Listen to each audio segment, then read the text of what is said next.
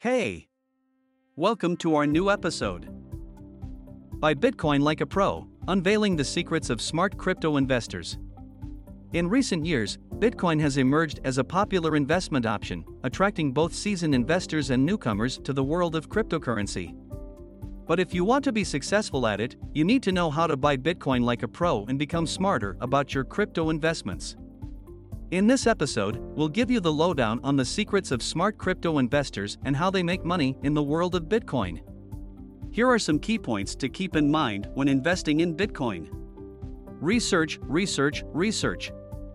It can be tempting to jump into a new investment without doing your due diligence first, but that's a surefire way to lose money in the long run. Smart crypto investors know they need to research every aspect of an investment before investing money into it. It means reading up on Bitcoin news, understanding how blockchain technology works, and learning about different types of cryptocurrencies.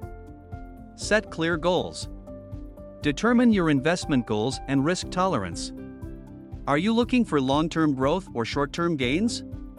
Set realistic expectations based on your financial situation and investment objectives.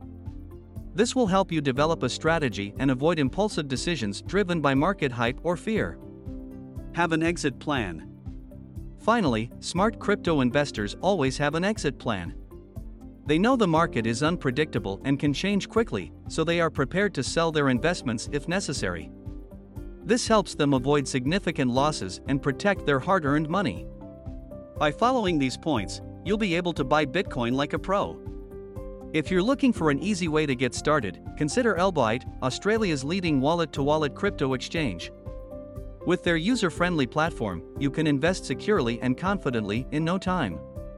So start your crypto journey with Elbyte today and become a wiser investor. Visit our website, elbyte.com. Disclaimer: the information provided in this podcast is intended for general informational purposes only. It should not be considered as financial advice. Thanks for listening to us today.